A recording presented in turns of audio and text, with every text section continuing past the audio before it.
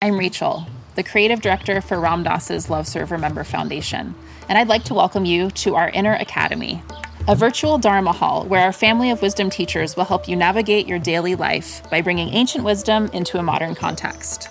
With over 200 hours of audio and video teachings, meditations, and practices from teachers like Ram Dass, Krishnadas, Sharon Salzberg, Jack Kornfield, Roshi Joan Halifax, Joseph Goldstein, and many more, the Inner Academy is your core resource for finding balance, presence, and navigating the ups and downs of your daily life. The Inner Academy has guidance for every step of your journey. Choose from an annual or monthly membership and gain access to past and future courses, retreat replays, virtual community, and much more. If you've been familiar with Love Serve Remember Foundation for a while, you'll know that most of our offerings are given freely or on a sliding scale basis. So when you subscribe to the Inner Academy, you're paying it forward and bolstering our ability to continue creating accessible offerings for all in the future, as Ram Dass wished for us to do. Be here now and start your journey with Ram Dass's Inner Academy today. For more, visit ramdass.org/Inner Academy. Worried about letting someone else pick out the perfect avocado for your perfect impress them on the third date guacamole?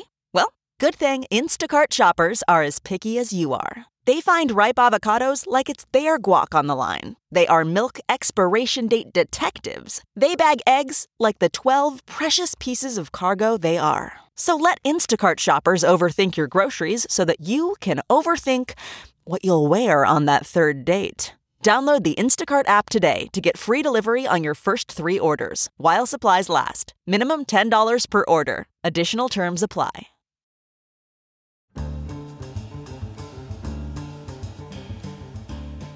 Welcome to the Rerooted podcast with Francesca Maxime, trauma-sensitive mindfulness meditation teacher and poet.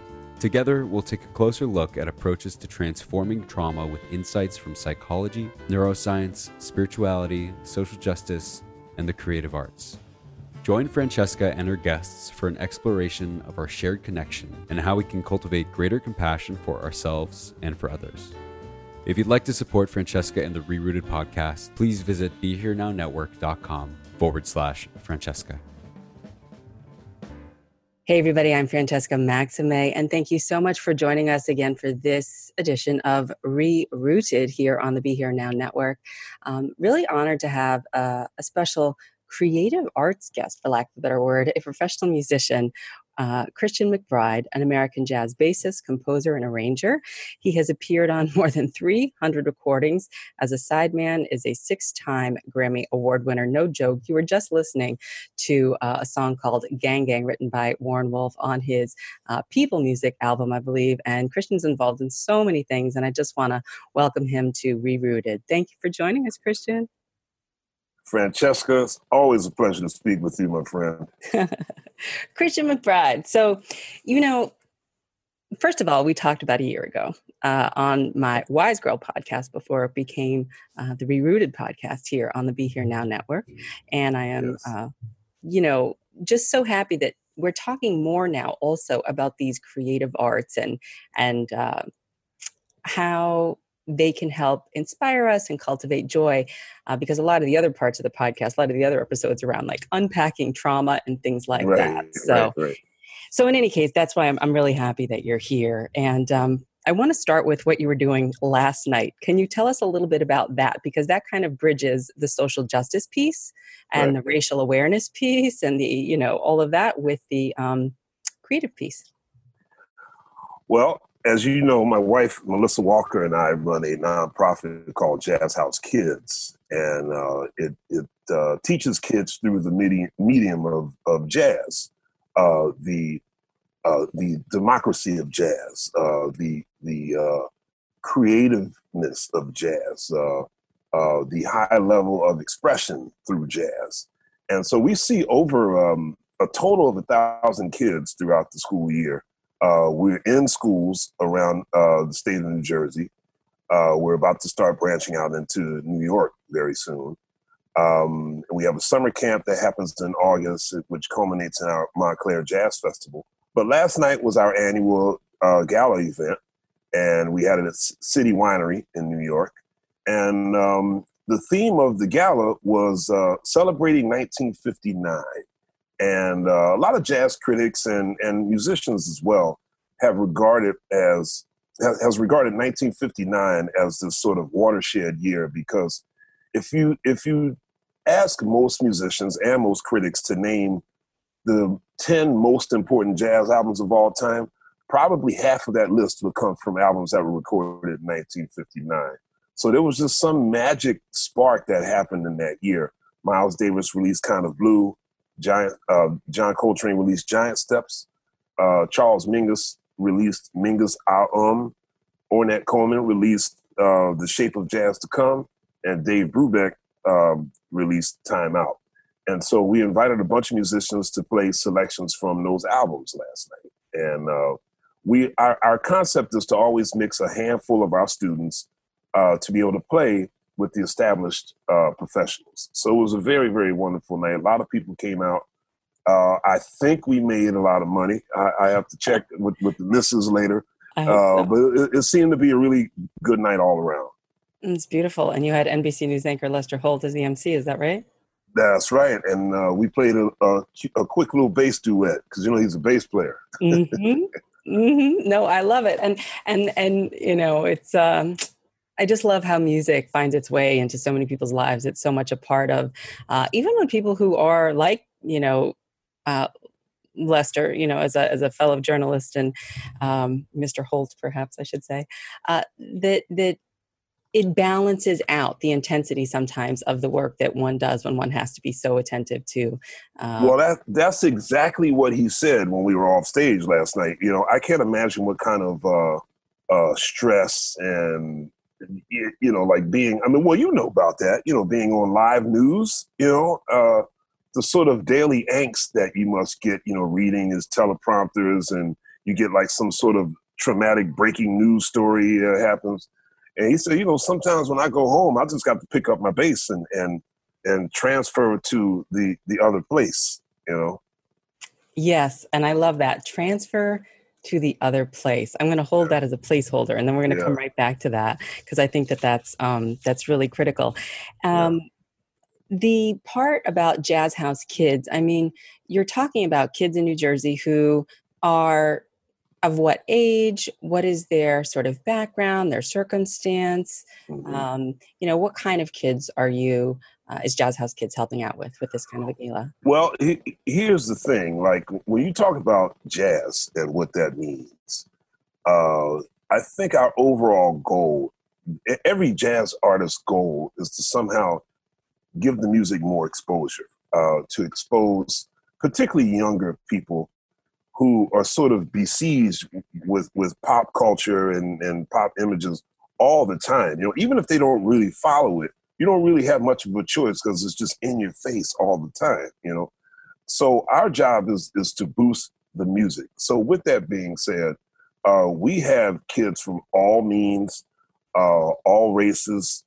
What I'm most proud of with Jazz House Kids, what has turned out to be our flagship program, is a program called Chica Power.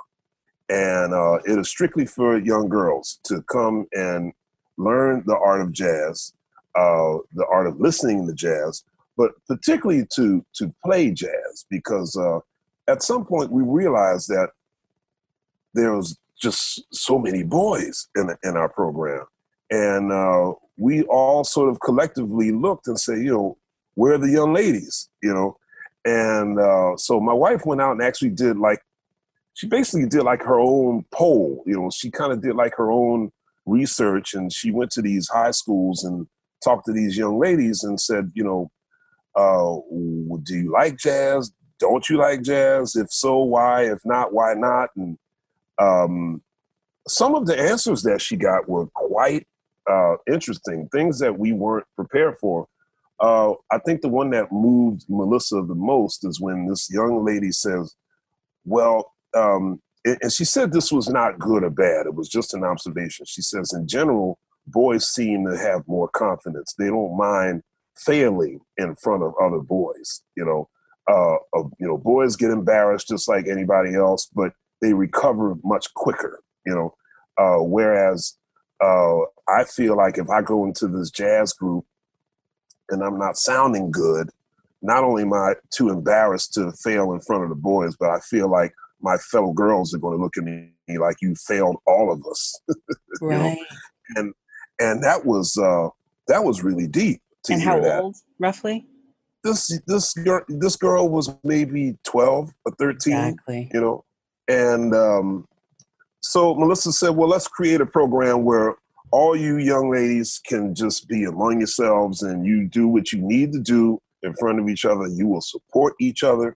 And the best part of it all is almost all of our boys have said, ladies, where you been? We need you here, So it's really great to see how these young ladies have come into the program and really have embraced it, and they're building their confidence through this music.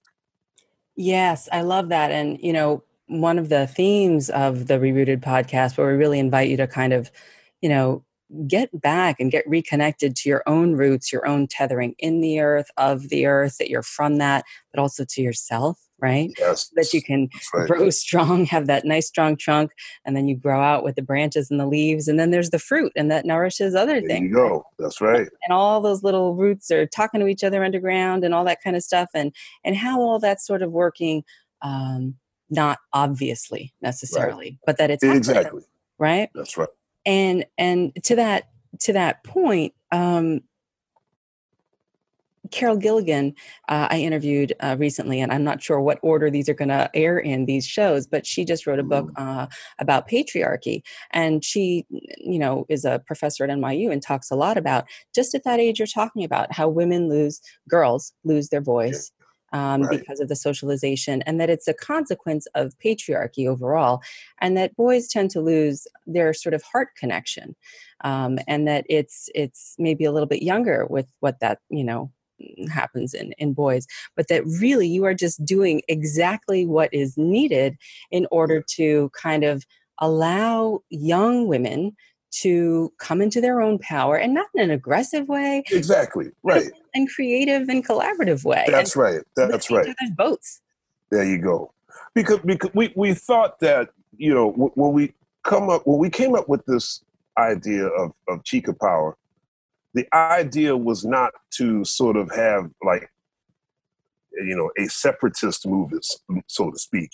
We're going to have like an all-female band, only jazz history for girls.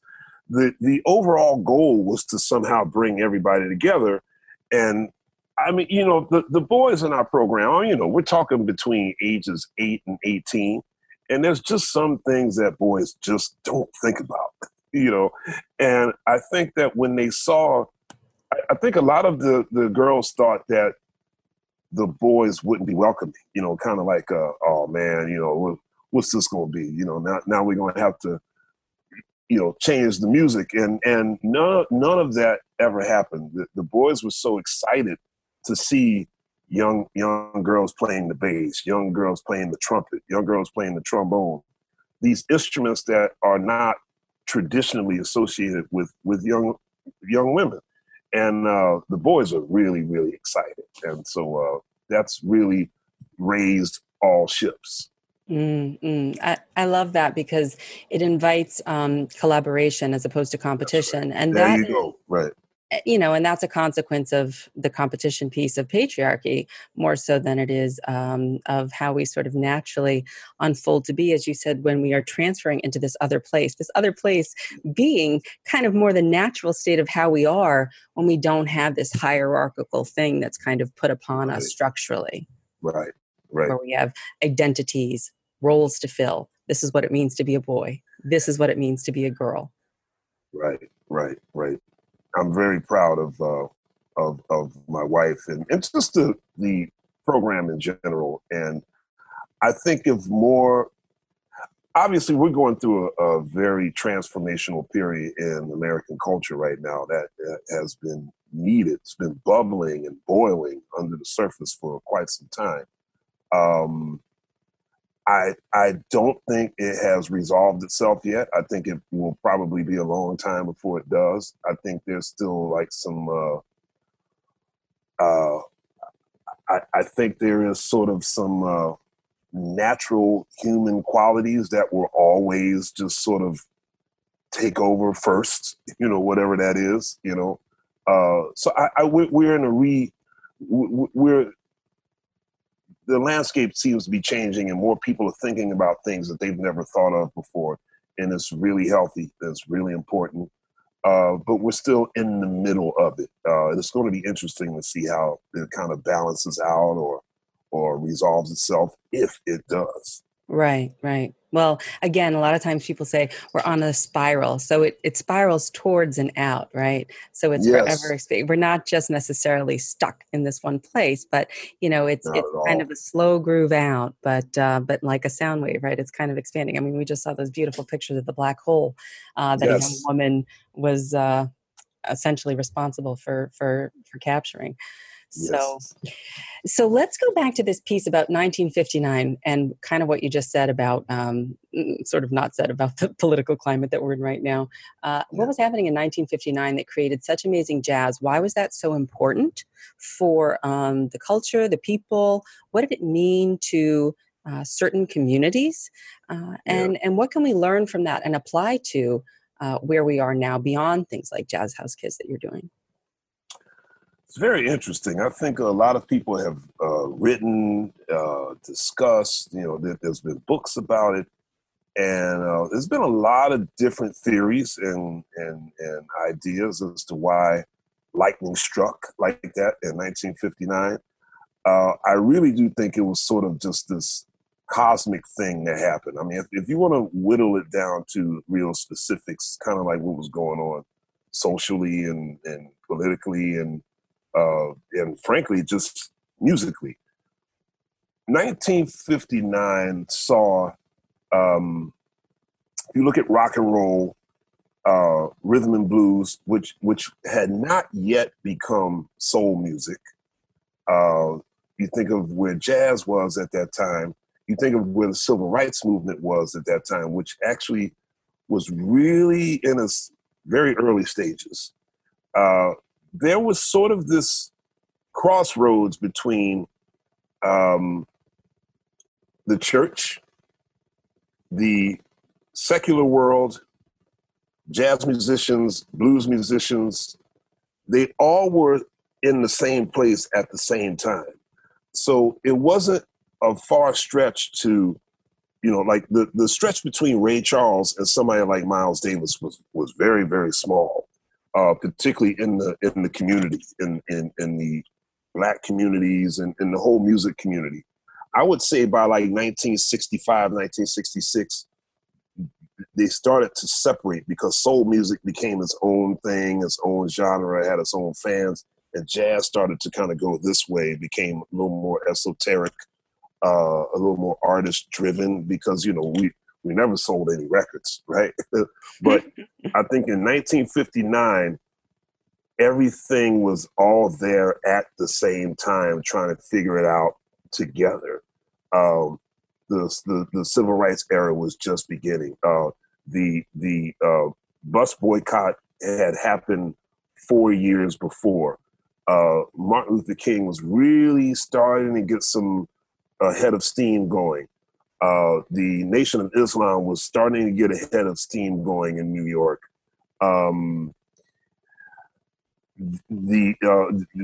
Elvis Presley was in the army. I think Buddy Holly had died already. So like rock and roll was sort of in the Rolling Stones had not yet come to America. So rock and roll was sort of in this traumatic limbo because like its biggest star was in the army and many of its other biggest stars they had passed away. Little Richard had decided to become a preacher, so he was off the scene. So rock and roll was in this limbo, and sort of the more sophisticated, elegant people who were appreciating the arts tended to turn to jazz, because it was still very much a people music, if you will. It hadn't yet gotten too esoteric, because when you talk to people about why did jazz sort of lose its, why did jazz fall out of favor with popular culture? Most people will say it got too esoteric, it got too weird, it got too heady, you know. Whereas I think in 1959, all of these things were still kind of close together, you know. And these social movements that really started to ramp up in the 60s, the music changed with it. Like I said, soul music became its own thing. The British invasion came in 1964. Malcolm X, of course, was murdered in 1965. King was murdered in 1968. So in 1959, you have like the roots of this movement that's about to come. And I think it's just a very exciting time. And just all of these things just kind of hit right at the same time. These roots, you said, like you were talking about the roots talking to each other. You know, that's what was happening in 1959. Right. I love that. And I love the alchemy of that. And to be honest, I don't know, about 20 years ago, I remember going to see Wayne Shorter and Herbie Hancock with my mom and a girlfriend from college, and it was some far out fusion stuff. And I know what it was like. They were like, "What is this?" You know, didn't get it. And I mean, I had studied fake book and stuff and piano when I was younger, and I knew it a little bit, but it was kind of like, yeah, I know. It's so to your point about whether or not jazz got a little trippy, as opposed to, you know, this part where the roots were kind of coming together with the social part. I feel you on that. I saw that same tour. I saw Wayne and Herbie. I can't remember where I saw them. Saw them on the road somewhere. And they really did push the listeners about as far as they could go, right? Yes, and so at the end of the concert, we heard Wayne and Herbie talking among themselves. And I couldn't believe it. This actually was sort of an eye-opener. Wayne looked at Herbie. He says, "I don't know. I don't think it was really clicking tonight."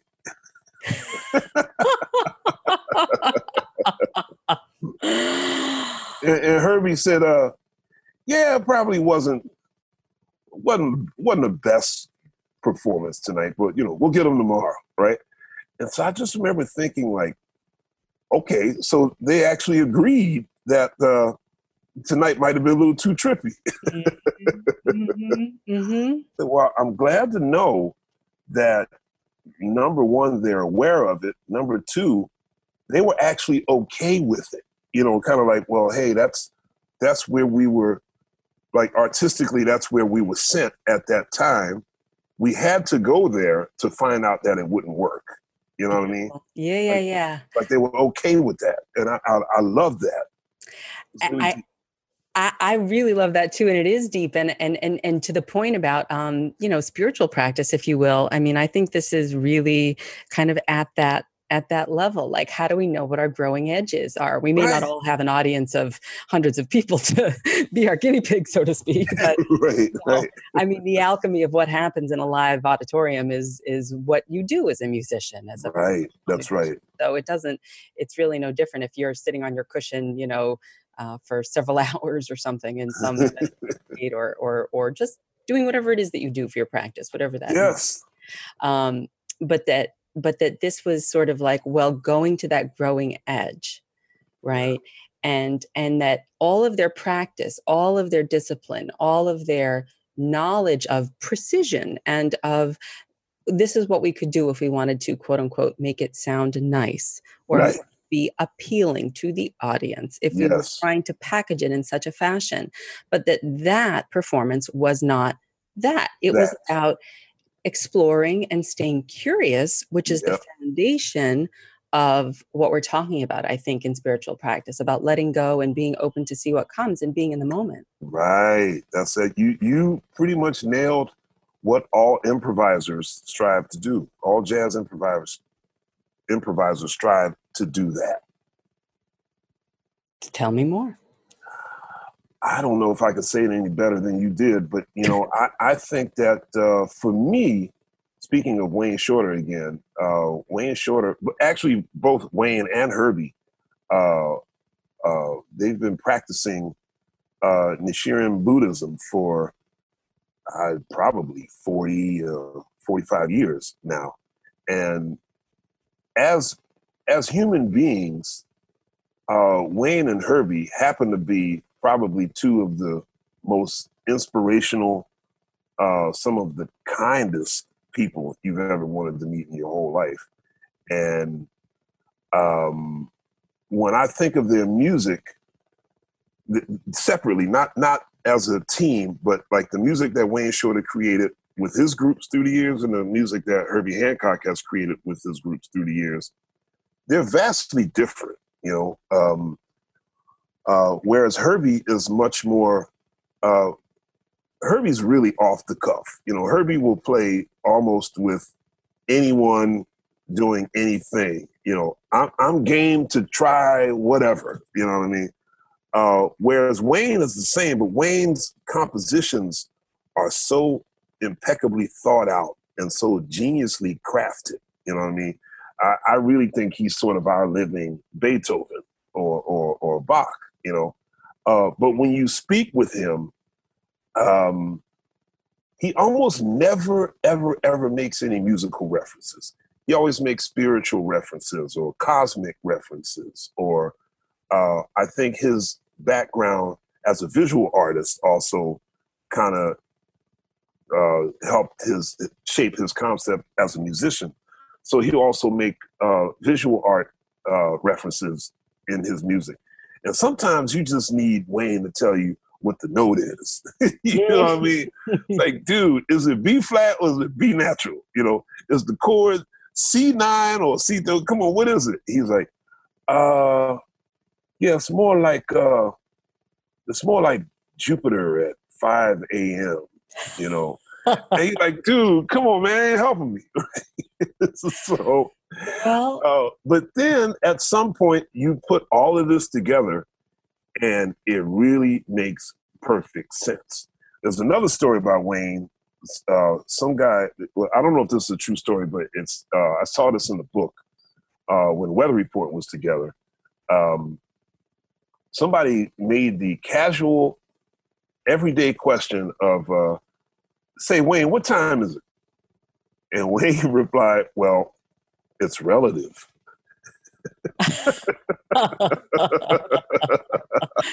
Oh my gosh, I love that.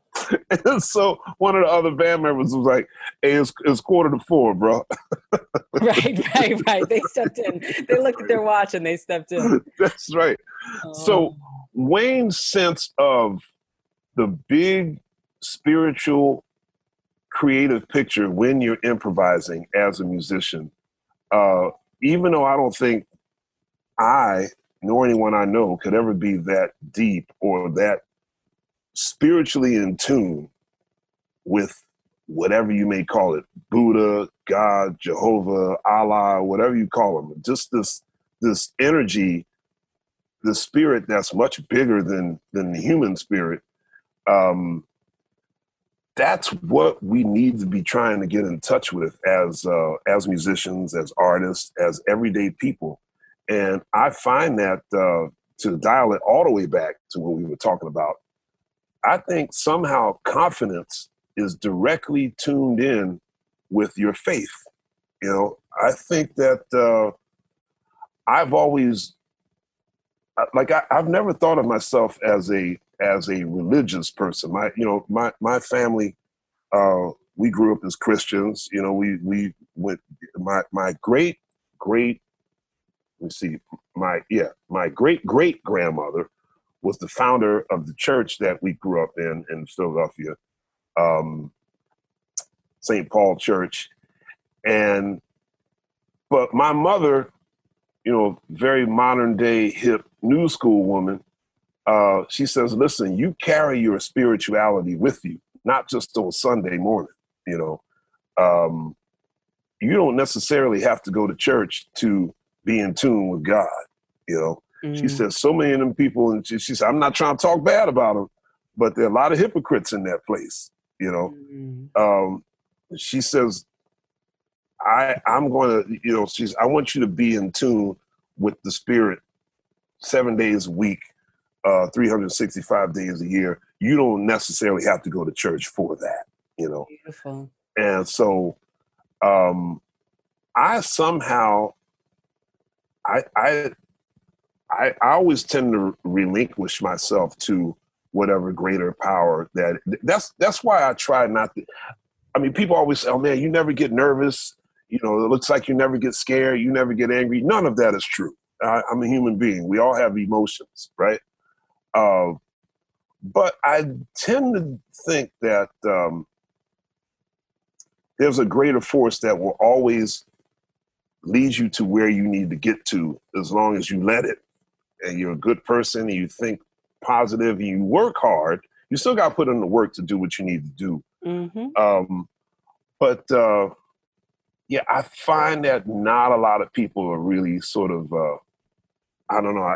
I have a feeling that people are confusing spirituality, faith, religion. They kind of all lump it together, and we sort of have like this anti-spiritual community where people believe in, well, I guess it's always been like this. They believe in money. They believe in power. These days, they believe in Instagram followers, you know, but I don't know. I think there's a real joy. There's a real sort of relief to have a strong faith, you know, and to link that with how Wayne Shorter speaks and how he composes. I hope I could get to some version of that one day. I think after 6 Grammys, we know you did get to some version of that. We're not, you know, you're not in the replicating petri dish, perhaps, of Wayne as no one should be, right? But, you know, I would just certainly say you have that. And anyone who has had, and, you know, I'm a poet, right? And so anybody who has had this like creative impulse to just... I got your books. I was going to find them joints so I can embarrass you. I could make you blush on camera, but I did some moving around down here. All my books are all out of whack. That's okay. You're funny. Thank you. Hopefully I'll have a new publisher someday and I can get another one out there. But I just won a prize, actually, and I'll disclose this in the spirit of being improvisational, right? And sort of whatever it is that wants to come out or come forward being the thing that's kind of the real gold with the, you know, your inner something, right? Whatever it is that's wanting to move forward. I just won a prize for a poem that I wrote when I got back from an encounter with someone that I just kind of wrote it. It wasn't something that I had thought about. I didn't, you know, go to school and, you know, study these different ways of iambic pentameter and lyrical poetry and, you know, all that kind of stuff.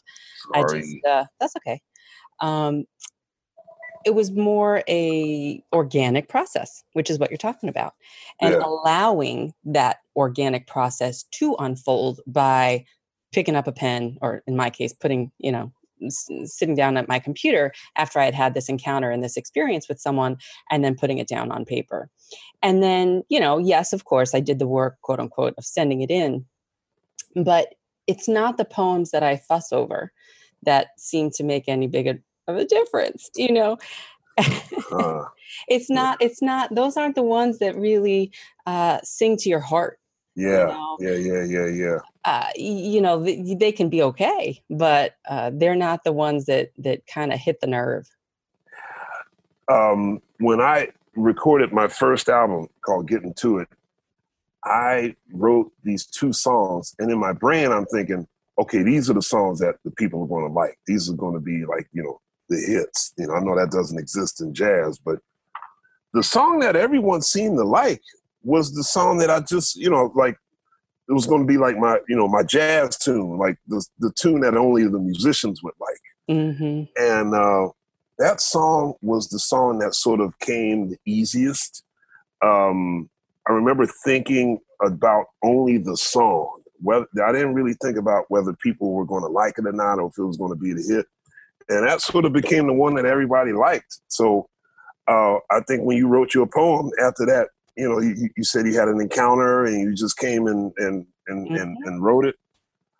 I mean, I deeply admire yours and every writer or poet, composer, their prolificness, you know, because listen, I got both your books. I remember the night you came down to the Vanguard to hear my band, and we were hanging late after the gig, and all these people were all hanging out at the bar having a good time, and you dropped some poetry right there in the middle of the club.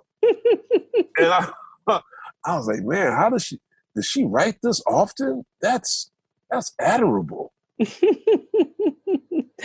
Thank you. You're funny. I don't know. Well, I think that, I mean, back to this thing that's emergent, right? Like my mindfulness teacher, Jack Cornfield, who is, sort of my main mentor, he talks about, he tells a story oftentimes at retreats and stuff about how there's a kid that wasn't doing all so well in school. And the teacher had said to him, like, but what is your gift? What are you, and he was like, I don't have a gift. And then he thought about it later when he had bumped into someone, and he came back to the teacher and said that my gift is in catching fish to give to my family, to give to my community. Like that's my gift. He's like, I'm really good at that. And I really, I bring dinner home. And that's, Wow. a valuable contribution, right? That's incredibly valuable. And in this society, we tend to want to have everybody be perhaps sort of cut from the same cloth, in terms of whether it's Wall Street or. You bring up something that a few of us had a discussion about probably 12 hours ago as we were leaving the gala event. There's this one student who has been with us for quite some time, and they're in college now. And one of their college professors came up to us and said, hey, we'd like to speak with you about student X. And student X is really, the quote was, they are just so painfully shy. Like, they don't talk. They don't try to go after these opportunities that we're giving them. And we just need to see if there's anything wrong, and like kind of what's the deal. And at first there was a little bit of, we kind of all stood and kind of looked at each other and said, yeah, maybe. Oh, but wait a second. We thought, what's wrong with being shy? Yeah. If this person doesn't like to speak, if this person isn't sort of like you said, everybody wants to be cut from the same, everybody has to be a go-getter. Everybody has to be chasing success. Everybody has to be, excuse me, but, everybody has to be badass, right? And like, that's not true. It's okay if you're shy. It's okay if you want to hang back. It's okay if you're not chasing what is perceived as success. Nothing's wrong with that. I was like, hey, are they passing the test? Yeah, they're passing the test. Are they getting good grades? Yeah, they're getting good grades. Do they sound good? Yeah, they sound great. Well, what's the problem? Mm-hmm. Right. Yeah, what's authentic for you? And that's right. Each just be our own uniqueness and have that unfold, and then just see how it changes, as all things do also, or as it evolves, I should say, not so much changes per se. And the other thing was this student's probably 20 years old. It's like, how formed are we as people at age 20? Right. Well, a lot of the, folks that study these things say is around 25, 27 is when things kind of slow down, with the brain. And that as mammals, we come out of the womb, we only have a small portion of our brain developed. That's probably earlier with men. Well, we all have neuroplasticity options, right? So that I did get really stupid once I got to high school. I used to be so smart. What happened in high school that changed? Girls. Yeah. Well, that's a distraction, right? So real stupid. Yeah. Well, but again, then to go back to like the psychological aspect of it, it would be, what need was that serving, right? Like what about that? How is that helpful? Meaning, was it, because it made you feel more important? Is it because you had a desire for connection, as all humans do as mammals? Is it because... Well, me specifically, I can actually tell you a very concrete reason why. Because growing up as a kid, I would hear most of these boys talk about their conquest at age 11 and 12, right? Mm-hmm. And of course, in retrospect, that's way too early, I believe, for any kid to be thinking in terms of sexual activity, right? It's just too young, But grew up in a particular neighborhood where I guess people got started earlier, right? And so by the time I got to high school, like, I'm thinking, well, what's wrong with me? Nobody likes me. People, I used to get teased all the time. I'm a big nerd. I'm fat. I'm a dork. I got big teeth. You like jazz? Please. Oh boy, get out of here. And then like overnight, I mean, literally overnight, I went from being this fat, big tooth dork who likes jazz to like, all of a sudden I got skinny. I grew into my face, and literally overnight it went from 0 to 10. Like all these girls started liking me, and I went, wow, I'm cool now, and I just didn't know how to handle that transition, to know that people actually liked me now. That was, I guess, maybe it was a feeling of, let me enjoy all of this before it turns back. Well, you bring up an interesting point, because that's one of the mindfulness teachings too, right? Is enjoy the goodness that's here when it's here. Enjoy the joy that's here, right? So that there's no real problem with enjoying what's present if people are enjoying your company and wanting to spend time with you. But that it's the craving, it's the sort of greed, the lusting, the obsession with only ever sort of focusing on that as the root of dissatisfaction, right? Yes. So that if we end up always just having that be their only thing, then our view gets so narrow that we miss the next miracle when the other thing happens down the line. Yes. Or we get locked into fearing that we're going to lose it, as you just said, which then puts us into aversion, which I fear the other, right? Which again takes us away from what actually is, which could be a mix of, okay, so I'm more popular now, but some days I'm going to be, the girls may still not call me. And that doesn't mean that my own inner dignity and worth is completely out the window because of what your grandmother said. You still have that inborn in you, soul force, whatever it is, that isn't going anywhere or necessarily connected to the external events in the world.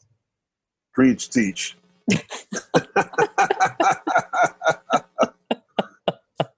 Oh man, I'm gonna have to come see you once a week. I do Zoom sessions. I do Skype sessions. Oh no, I need to come. I need to come sit on that couch for an hour. That's okay too. That's okay too. No, I won't ask you that on camera. I was going to say, can I bring my flask of vodka? You're funny. Well, it's funny though, because I haven't drank since the time that I, was in the Village Vanguard. I haven't had any alcohol in the last. What happened that night?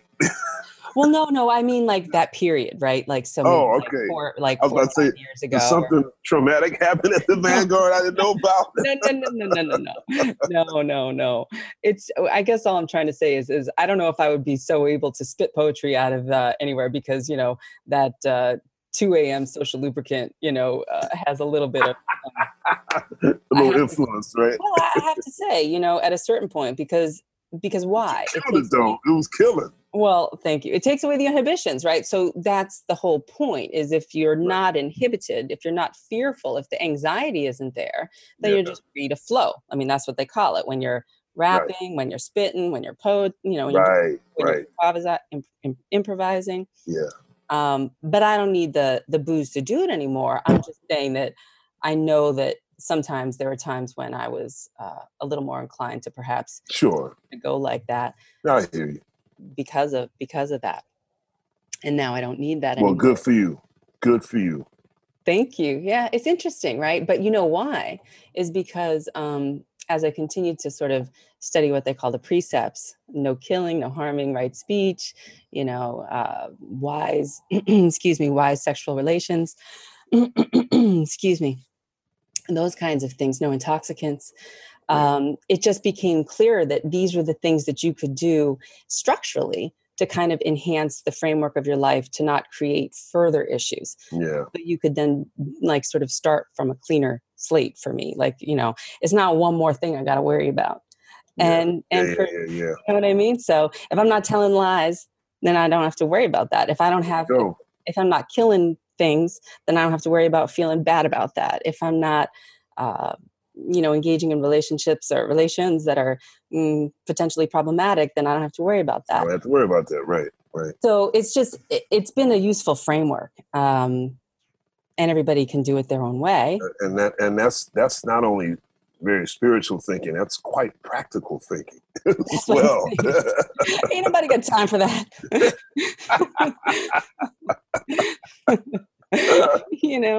I'm like, this body isn't getting any younger, and you gotta take what's here. Take care of it.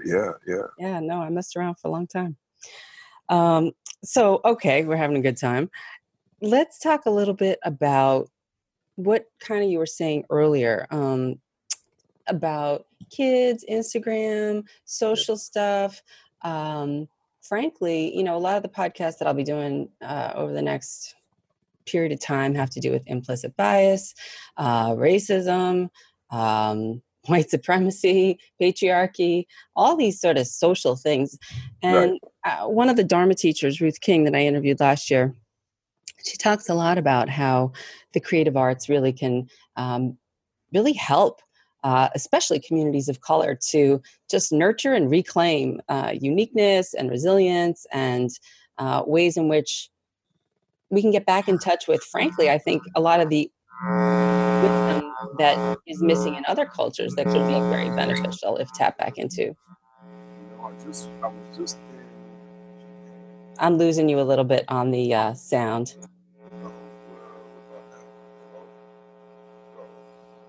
Okay, better. Go ahead. Really? Oh, okay. I wonder what happened.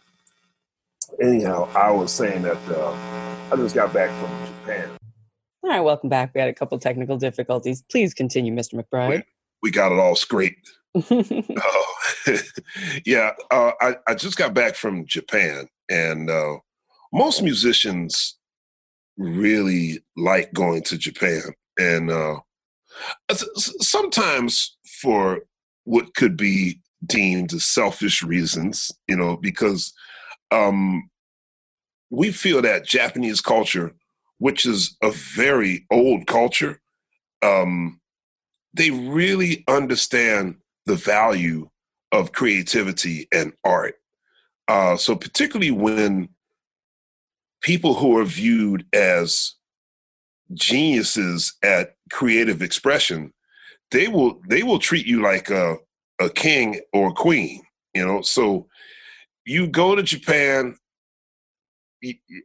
I won't go as far as to say they worship you, but they give you your proper respect. They understand that what you do as an artist is very special, Mm-hmm.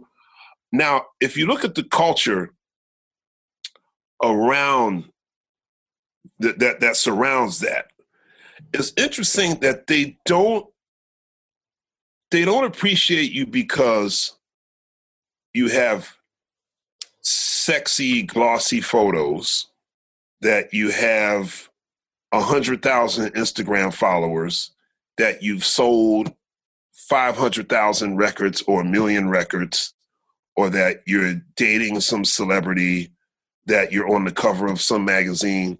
They literally don't care about that.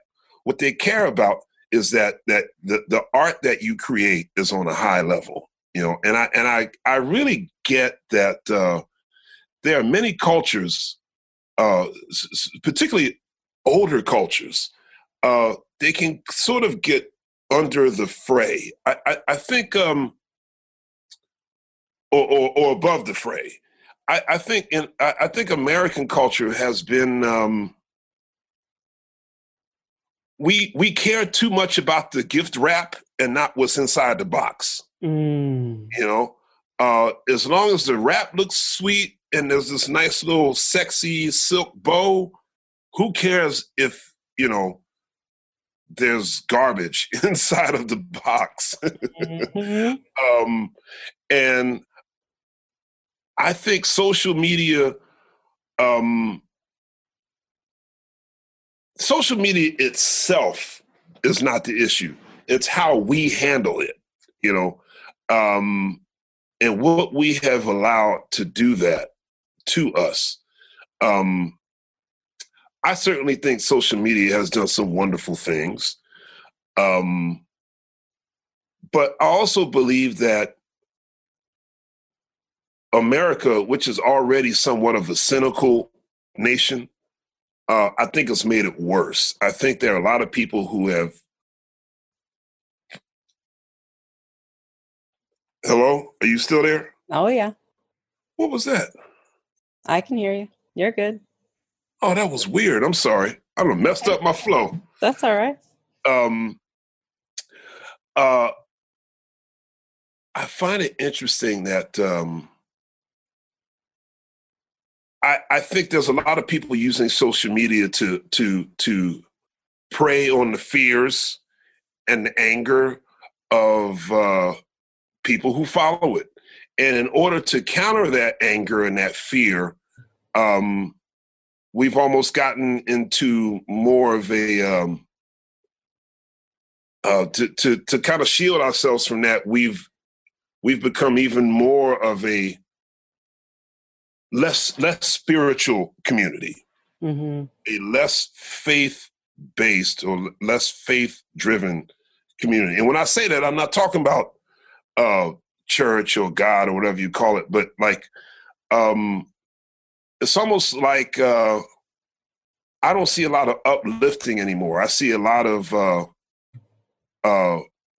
combat, a lot of verbal combat, a lot of out angering other people, and I'm thinking like, hey, what happened to the love? Nobody's spreading any love anymore,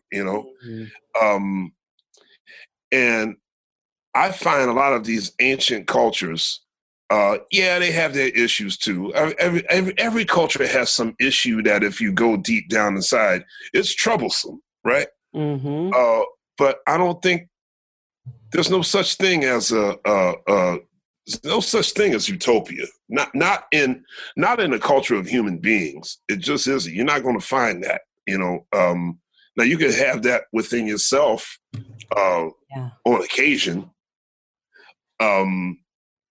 But what you can't have in yourself, you surely are not going to find in the culture of human beings. It just doesn't exist, So I wish that we could live in a culture that wasn't constantly trying to out anger each other.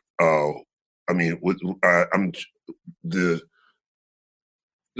a famous Martin Luther King quote, some hate does not drive out hate. Only love can do that, and we're not loving anymore. We just, putting out fires with fires. Right. Well, what's interesting about that is that if we talk about mindfulness and teachings, ancient wisdom teachings, and we talk about how we're connected and how we're interdependent and how, things are really more processed and less fixed, kind of to Wayne Shorter's point about like, well, it kind of B flat, it's kind of like Jupiter at 5 a.m. Like, right. Naming the thing, but we're trying to, what's the gist of it, right? Like, If you're a psychologist, you follow Eugene Gendlin's focusing. It's like the philosophy of the implicit. They would call it the felt sense. And that's sort of what you're talking about when you're feeling it, when you're feeling the flow, right? When you're doing your flow. And that the culture of patriarchy is one that's founded on separation, separating men's and young boys' hearts from their whole self and girls' voices from their whole self, to your point earlier.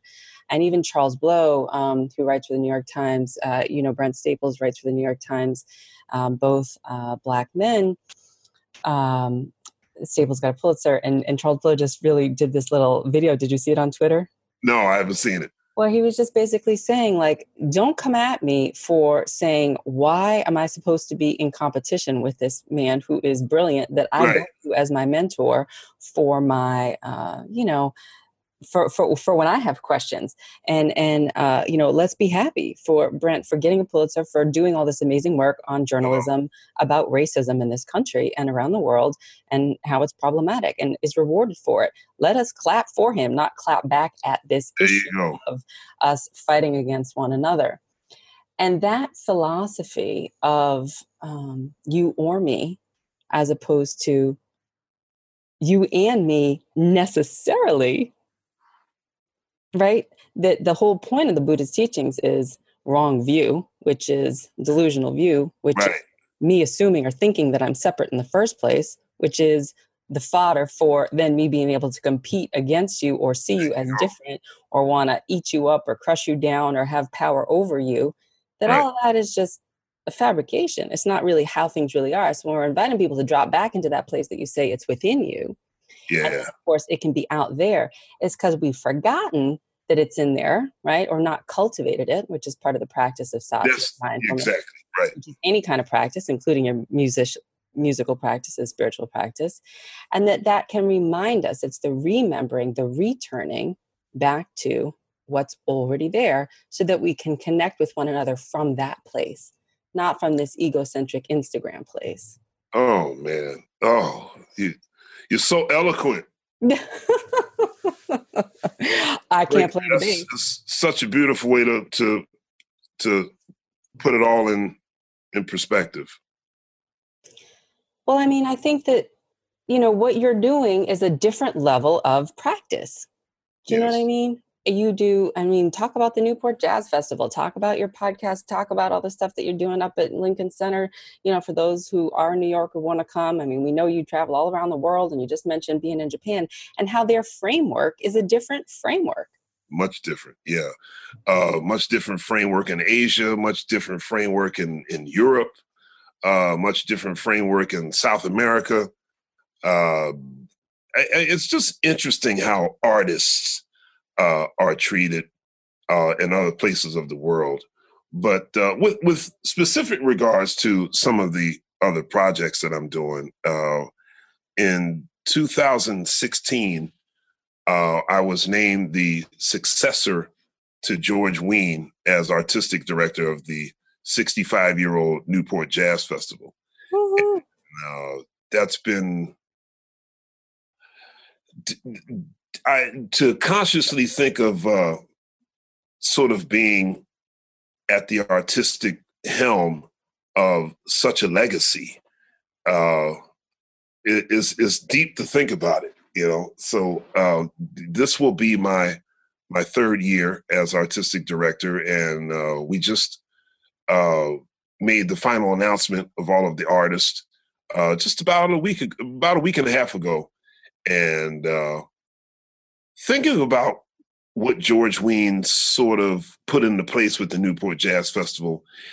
Every style of jazz has always been represented at that festival throughout the years, which at first was just a 2-day festival. Just one stage for 2 days, which has now turned into 4 stages over 3 days. So we have 65 artists that we present at the festival every year. And tell you where my faith has really had to kick in is when I was designated as when it was made official that I would be an artistic director, I now got a swarm of CDs and resumes in the mail. Like, yo, you gonna hook me up at Newport, right? And I was like, wow, I kind of knew this was coming, but wow. There's a tidal wave. This is deep, right? And because I'm a musician, right? I'm a musician. I would say 3/4 of these resumes and CDs I would get would be from people I know already, And so it overnight became like very difficult to now have to say, look, I can't put you on the festival this year, So, but I realized that the festival is, well, the jazz community at large is the bigger picture, Me personally is not significant. What is significant is how the jazz community benefits from the oldest jazz festival in America. So I really try to keep that in mind. That really helps me get through any angst of having tell a musician, it's like, no, bro, I ain't gonna book you this year. Well, but you bring up an interesting point, Christian, because again, one of the key teachings is equanimity or balance and discernment. And discernment is boundaries, really healthy boundaries, in the sense of saying like, hey, I think the terminology in Tibetan Buddhism is sort of idiot compassion. I don't know. The translations are a little wonky. Idiot compassion? Idiot compassion as opposed to, like deep, just general, real love compassion, right? And this idea of like, don't try to be nice just to be nice and then end up with more trouble. Like sometimes it's okay to say no, or it's appropriate to say no, or there's a reason to say no, and that's okay, right? Yeah. And no now doesn't mean no never. It just means not now at this time. Right. And it's not, Ruth King says nothing's permanent, perfect, or personal. So like, let it go. It's not a big deal. Give me that one more time. I'm gonna write that down. I need to use that. Nothing's perfect. This is Ruth King. Again, quoting her, she's a Dharma teacher. Nothing's perfect, permanent, or personal. She's rephrasing the Buddhist teachings to make them current. Got it. I need to hit you up after we're done here. You need to turn me on to some books. I will. I will. Well, dropping all kinds of knowledge on me. Oh, come on. It's inside though, isn't it? Don't you already know it? Don't you think when you see something or feel something or hear something that feels true, it's already inside you, but it's just kind of like... Absolutely. Very much so. I feel very, very lucky that I think most musicians feel like this. The happiest and probably the most at peace I ever feel is when I'm holding my bass, is when I'm playing my bass. I really feel like some sort of a visceral connection to that, It's like like I'm holding my bass, I'm playing the bass. The universe is like, okay, you cool now. I got you. Don't worry, you just play, Beautiful. You're cool now. I got you. You just play. Yeah. Now, wouldn't that be nice if we could just live our lives that way, even if we're not as a basis? You're cool. I got you. Yeah. Just play. Yeah. Yeah. Just be. And because of that, people always, I found it strange that people would often say, Christian, you look so happy when you play. You always smile when you play. My thought is, well, doesn't everybody? I never understood why that was why that always got special mention, because I thought that as a musician, where would you be more happy than at your instrument? But yeah, I just feel some real joy when I have my instrument in my hand and when I'm creating. I mean, I feel like it's the same way with you when you write your poetry. I feel like when you do your, I started practicing Buddhism officially. I don't know if I told you that about a year ago, or maybe just over a year ago now. Yeah, we had just talked the first time. Yeah, and the research that I'm doing, I feel like every time I discover new information, it's just like I get a jolt. Like, oh, this is great! Check this out. I sent Herbie this email. I said, Herbie, I just wanted to let you know I joined SGI officially. Just wanted to let you know I'm in the club. And Herbie wrote back the nicest thing. He says, well, I always thought of you as a Buddhist anyway. Mm-hmm. I'm like, wow. He says, you got that you got that all-inclusive, empathetic thing happening. Right. Yeah, or another way of saying it that sometimes people say is none of us are Buddhists. We are all Buddhas. Right. Right. Don't be a Buddhist, be a Buddha. Right. A Buddha, right? Buddha meaning the bud, that which is unflowering, that which is opening, that which is expanding, that which is receiving. I have a question for you. Okay. As we wind down, here we go. Well, because I believe I asked you this before, but there's a certain thing that people like, again, to bring up somebody like Wayne or Herbie or people who really just seem so nicely balanced, dealing with, and this is right up your area. You just start dealing with trauma or anger or any sort of pain, like inner pain. Like, do you personally, like, how do you balance that out? Because we're all human beings and we all have emotions, right? We all get angry, we all get sad, we all get whatever. But how do you not let that overtake you? Well, now I have better tools. Now I understand my physiology a little bit better. But we all get caught. I got caught yesterday snapping at somebody because they didn't, in my opinion, do what they said they were going to do when they said they were going to do it in the way that I had thought that they would. And, all of that. Expectations lead to what?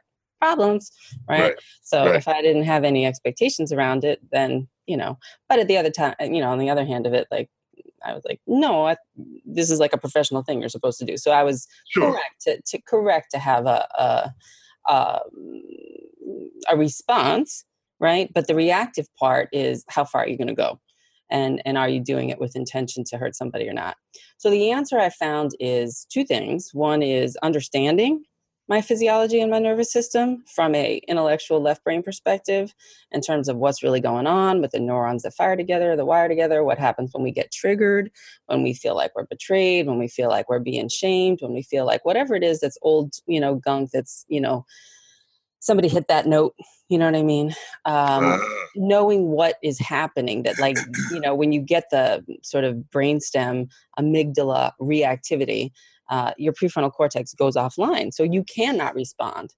I'm not hip to none of that. Yeah. So no, that's no. So you know that, right? And then practice this part of self-regulation. You put your feet on the floor. You let them connect to the ground. You feel the vibration of Mother Earth. You allow yourself to receive the support of the earth, and you recognize that you are as much of it as you are on it. And go ahead. But it sounds like when you said this happened yesterday. Mm-hmm. So like, how long would you say, like, was it immediate? Like after you had your moment, did you immediately step back and go, whoa, I didn't mean to do that. Like that. Well, I mean, I didn't go, say the thing was a 6. I didn't go to a 20 or an 18. Gotcha. You know what I'm saying? It was a 6. I went to an 8. You know what I mean? It's not bad if we talking 20. Do you know what I mean? Like it wasn't, and I apologized for it. And I just said, we're all in this together at the end of the day. I know people are trying to do their best, and I just want this to be able to work out for all of our benefit. And that's the practice is, they call it in psychology, rupture and repair. You come back to that which is broken and you mend it, just like you do that. What is it? Kintsugi in the Japanese. Yes. Take the gold and they repair the broken pieces. You take the plate, it breaks apart. It's more valuable with the gold seams back in it, like the Leonard Cohen sign, where it's cracked, that's where the light gets in. Yeah. That's us. So it's these pieces that then build the relationship with me and the people that I was barking at, because I'm just like, I'm human, I'm real, right? I'm humble enough to be able to come back to you to sort of say like, I'm bad, my bad. Yeah. Yes, there was a little stuff that was off here. But, let's work on trying to make it better, because that's the win-win. That's admirable. That's admirable. Most people don't do that. It's a practice. It's not it's a combination. So as I was saying, feet on the floor, seat in the chair, take a couple of breaths. I'm always in my seat. 90% of the time I am in my seat these days. I don't know if I was ever in my seat until a few years ago. Noble and dignified, sitting like the Buddha underneath the, rose apple tree, able to be relaxed and alert simultaneously, not trying to be or do anything in particular. I mean, yeah, the way you feel with your bass. Yeah. It happened on occasion, sort of spontaneously, but I didn't really know how to like take my seat and put myself in a place where I can be more coming from there more often than not. Right. And that's a skill and that's a practice. And you can do that driving your car by not flipping the bird on somebody who's annoying. Right. You don't have to do it on a meditation cushion. Yeah, I wonder what, with specific regard to road rage, I wonder where that came from. I don't remember people being that angry, just generally speaking, before. I think it's the permissiveness of unbridled self-expression, to use a Terry Real term, and that's rewarded as a way of sort of false power. Man, you said something there. I'm serious. Because I find that I was telling somebody this the other day. I feel like there's that old saying, the squeaky wheel gets the oil, which is a way that, to me, that says you will be rewarded for being loud and abrasive, and I find that in this sort of culture where everybody's sort of like stepping over each other and being cruel at each other in order to, I don't know, what are they going for? To be heard, achieve success. I mean, I don't know what it is, but I just find that I've never seen unbridled anger at such minuscule things before, like road rage, I think people wonder if they'll get like, and like you had things like YouTube stars of people doing the most subjective things and thinking, wow, they're not, what is this? Right. But a lot of that is, some of that is about, I want people to like me, which is a natural attachment thing, right? If you're looking back at attachment theory, you're more ambivalent, perhaps attachment, because your external validation is what's really important to you. Yeah. The other one is I deserve to have, I'm supposed to have, right? I need to be right as opposed to be happy. It's rigid. There's no flexibility. So you're the stiff oak that breaks in the storm as opposed to the reed that bends in the wind. You know what I mean? And is it okay to be a reed, or do you see a reed as being weak? Well, not if it survives.